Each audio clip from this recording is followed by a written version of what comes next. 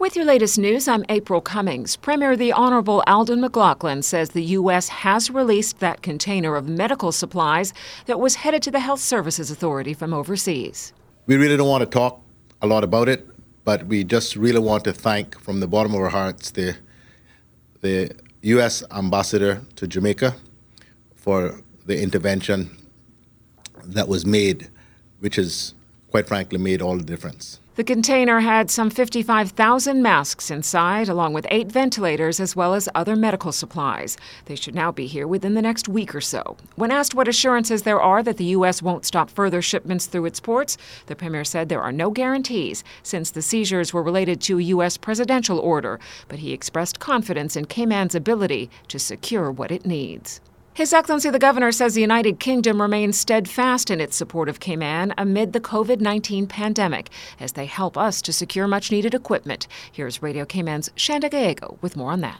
The economic situation, the healthcare system, and security are just some of the things His Excellency Governor Martin Roper discussed during a virtual meeting Wednesday with some 29 people across several UK departments, giving them a sense of what's happening in Cayman. On security, it's very important that we have a stable situation now. My thanks again to the Police Commissioner and everybody involved in that. But we have to be planning for possible scenarios in the future. And I think it's reassuring to us to know that the UK is steadfast in its support to Cayman. And that came through in the meeting yesterday. During Thursday's COVID-19 briefing, Governor Roper says they're in touch with UK Crown agents now as they have procured some ventilators for the overseas territories. And he says a good number is being secured for Cayman. This is a very difficult time in the UK because those are in short supply in the UK as well. But I'm reassured, and I'm sure all of you are, that the UK is continuing to look after its overseas territories even at this time of crisis. Speaking of the UK, Governor Roper also gave an update on UK Prime Minister Boris Johnson's condition. His Excellency says Mr. Boris Johnson is out of intensive care, but he remains in hospital. Shanda Gallego, Radio Cayman News. Chief Medical Officer Dr. John Lee says the validation process has gone well for the test kits that arrived from South Korea this week. I'm pleased to be able to report that they all passed their validation with no problems whatsoever. Dr. Lee says the lab is now refocused on testing, with the expectation we'll receive the next round of results by Saturday's press briefing. The chief medical officer today also provided an update on the island's COVID-19 planning. We've had a very good meeting this morning with senior government members and the medical profession to discuss both the testing protocol, how we're going to change the testing protocol, the capacity of the labs to be able to test, and the professional clinical management of how we're going to manage any ongoing patients with COVID-19, whether it be in primary care setting or through into secondary care or intensive care should they need that. There was also a stern reminder today targeted to anyone who has been told to stay home by public health officials. If you are swabbed for COVID-19 to check if you've got it, if you've been asked to isolate, this is an absolute requirement under the law. You cannot leave home without the express permission from the medical officer of health. Breaches of the isolation mandate can result in a fine of $1,000 and 6 months in prison. Dr. Lee says they are taking those breaches seriously. Unless something changes drastically, there will be no COVID-19 briefing on Good Friday or Easter Sunday, and that's primarily to give the many essential workers in and outside of government a chance to rest. While the Premier expressed his best wishes for the Easter weekend, he also issued a warning to those who were hoping to skirt the curfew rules by heading to their vacation homes. Do not venture to your vacation homes up at Rum Point or Cayman Kai or anywhere else. Please stay in your usual abode. The Honorable Alden McLaughlin says they're concerned about the prospect of people traveling to vacation homes, and they really want parents to keep their children close to home. Kids being kids, it's impossible to get kids to understand what physical distancing means. It's just not in the nature of a child to stay away from other children and other people. Good Friday is not a hard curfew day, although it is defined as a prohibitive day under the Sunday trading law. And that means many businesses will be closed. The Premier says businesses must follow the rules under the Sunday trading law, as well as those surrounding the soft curfew. Howe City Cayman Islands is now offering virtual specialist consultations via telemedicine as part of the hospital's outpatient services, in addition to accepting all local emergency cases. The expanded services bring the hospital to the second phase of its reopening amidst the Cayman Islands COVID-19 public health crisis. Public and private health providers have been teaming up in various capacities. They're working to develop and implement a COVID-19 crisis plan. This includes the Clinical Task Force working together to prepare the plan for management of suspected and confirmed COVID-19 cases. Health Minister the Honorable Dwayne Seymour says one element of this partnership is to ensure the necessary staff is on board. The Health Services Authority is currently working with various private doctors and are now recruiting nurses on temporary contracts for those already registered in Cayman. If you're a nurse but not currently working, your services are needed. One of the unsung heroes on the front line are the housekeeping and cleaning staff. They are critical during this pandemic as the care for patients and the work environment for healthcare workers need to be in a clean and sanitary environment. Minister Seymour says the HSA is also recruiting people for these roles on temporary contract.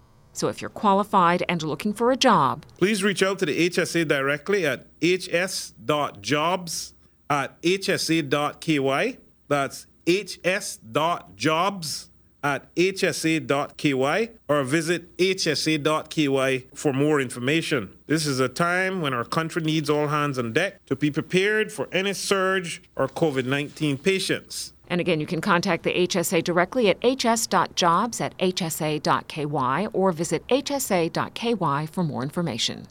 So when you hear the term first responder, who do you normally think of? Police officers, emergency medical technicians?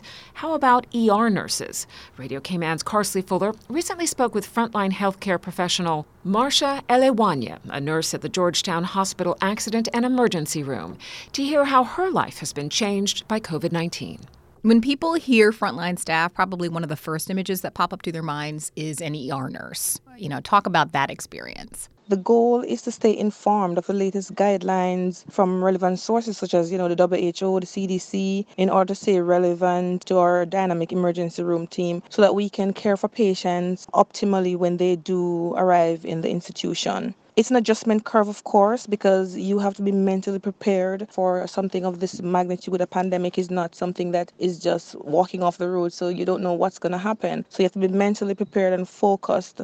You have to ensure that you employ coping strategies, because as healthcare workers, we're human beings. So we do get nervous. We do wonder what's going to happen. So we have to ensure that we employ the coping strategies so that this does not prohibit us from bringing out the education and training that we've had. What are some of the things that are different now that these COVID-19 measures are in place? We're now at heightened awareness. Prior to the COVID-19, we would use our gloves, we use our masks for certain procedures. But at this moment, because of how dangerous the virus is, we now have to use these protective equipment on a regular basis, which is quite uncomfortable because then it means that you too are very uncomfortable in these and you have to wear them sometimes for prolonged periods of time. We have to make sure that we're educated and it's on an ongoing basis because each day you have new information coming out. So it's an evolving story. So each time you have to make sure that you are kept abreast of what's going on. We've now instituted telemedicine. So now we have to do telephone triage for our patients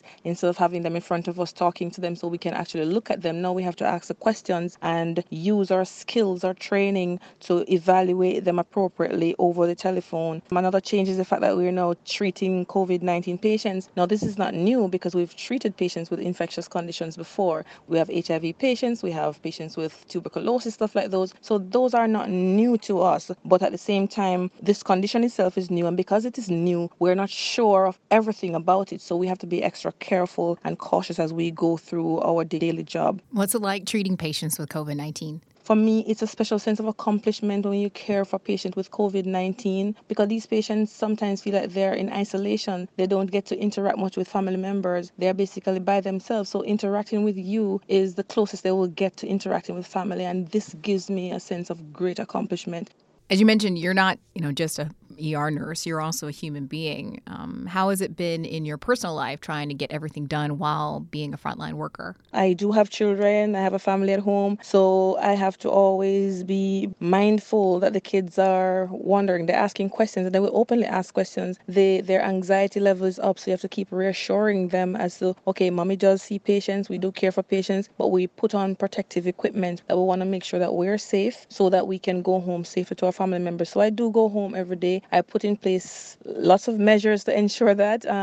I shower at work before I go home. Once I go home, I take off my slippers outside. I take off my clothing outside. So you don't want to put your family members at risk. To find a list of all services and phone numbers for community support, visit gov.ky/coronavirus. It's an interesting thing, but the environment is reacting to so many of us human beings being trapped inside our homes, with pollution and greenhouse gas emissions falling across the continents. Is that trend happening in Cayman as well? In Cayman, it's difficult to say. We're under lockdown, so many of our research staff are unable to get out to really verify some of these things. But it's reasonable to assume that, with the break in the amount of on-water activity or in-water activity, the reefs and various marine ecosystems may be getting arrested. Deputy Director of the Department of Environment, Tim Austin, tells Radio Cayman the DOE, once able to, will definitely be investigating the potential impact. We know that the Stingray City sandbar currently remains with rays on it because the DOE has been out there to check on them and has been feeding them regularly. We're also getting reports actually that Starfish Key has a considerable amount of starfish on them, more than you might expect when it's heavily inundated with people. But he says so far the DOE has not been able to confirm those reports because of government's COVID-19 measures. We're encouraging people to send in reports to us if they see any other benefits in the environment that they might be related to the fact that there's fewer people out on the streets and out on the marine environment. For information on how to contact the Department of Environment, visit their website at doe.ky. In these unique times, many people around the world are turning to virtual tours to help them experience life outside their home. The National Gallery has joined global institutions by sharing 4 interactive 360-degree journeys featuring local artists and themes. Having closed our doors to the public, the National Gallery team have been working to expand our digital platforms to provide virtual exhibitions, art information and educational resources online. We're aware that there are many families at home looking for creative resources and activities, and while we're closed to site visits, the team remains committed to providing inspiring and locally produced resources. National Gallery Director Natalie Urquhart tells Radio Cayman that one aspect of this is the virtual tour, like Island of Women, which features 26 local artists from the Cayman Islands. There's also the Bendel Hides retrospective exhibition and the Cayman Islands Biennial exhibition that features 42 Cayman-based artists. Very importantly, we've been working to upload the National Art Collection, and this offers an unprecedented resource for anyone looking for information about Cayman Islands art and art history. She says they're hoping this can be used not just by families, but by educators as well. We'll be continuing to develop Cayman-based cultural and cross-curricular lesson plans that will be uploaded onto the website 3 times a week. So there'll be a lot of activities coming in the next few weeks as well. The Cayman Islands National Gallery has been included in a global Best Tours piece alongside the Louvre, the Met, and other top global museums by luxury columnists. You can explore the tours yourself by visiting nationalgallery.org.ky. And a little from the sports front now, since the decision to suspend all sporting programs in Cayman until further notice because of COVID-19. Sports coordinator for women Mita Day says her primary focus has now become staying in contact with the women and men who attend her Department of Sports community fitness program. Mita chatted with Radio Cayman's Dion Anglin about how things are going. As the saying goes, healthy bodies, healthy minds. So we at DSP felt it was important to keep our community fitness groups on track, where at all possible, by sending out a variety of physical activity routines a few times per week, along with positive quotes and fun, light-hearted activities to keep them engaged and active. And Tristan Weisenhagen from Cayman Calisthenics, who volunteers throughout the year with my DSP initiative, agreed to come on board. And he has been very, very helpful in putting together some of the flyers and the routines, assisting us and getting them out to the people. We know that people can source millions of internet routines and sessions to work alongside us, but it doesn't always work for everyone. We feel that the personal touch really pushes people, and more so in times such as these where people feel displaced and anxious. And we also feel if parents are doing well, then chances are that the family will remain in a healthier state of mind through these tough times. So we all agree that exercise plays an important role in our psychological well-being. I mean, and there's 3 key reasons, but the main one, especially right now at this moment, is cardiovascular fitness. I mean, daily we hear how talk of this virus attacks the lungs, and if a person is fit, it gives them a better chance.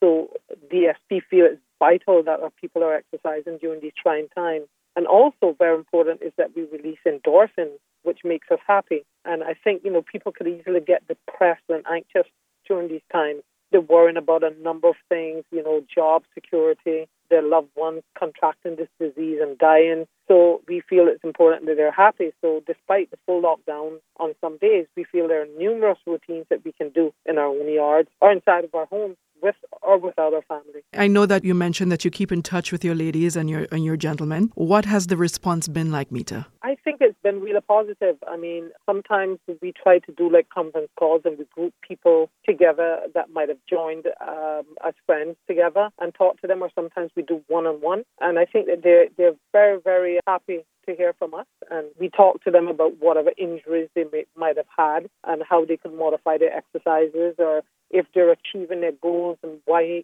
they're not. It could be simply that they're trying to juggle cooking and working at home and trying to keep the kids occupied and making sure that they fulfill their schedule work that they have to do daily. So I feel that everybody has been very, very receptive to the phone calls. I mean, this is something that I did anyhow, but it's something that Tristan and I have been trying to do with the women, and I think that they've been really, really receptive. Radio Cayman's Dion Anglin there with the Department of Sports Coordinator for Women, Mita Day.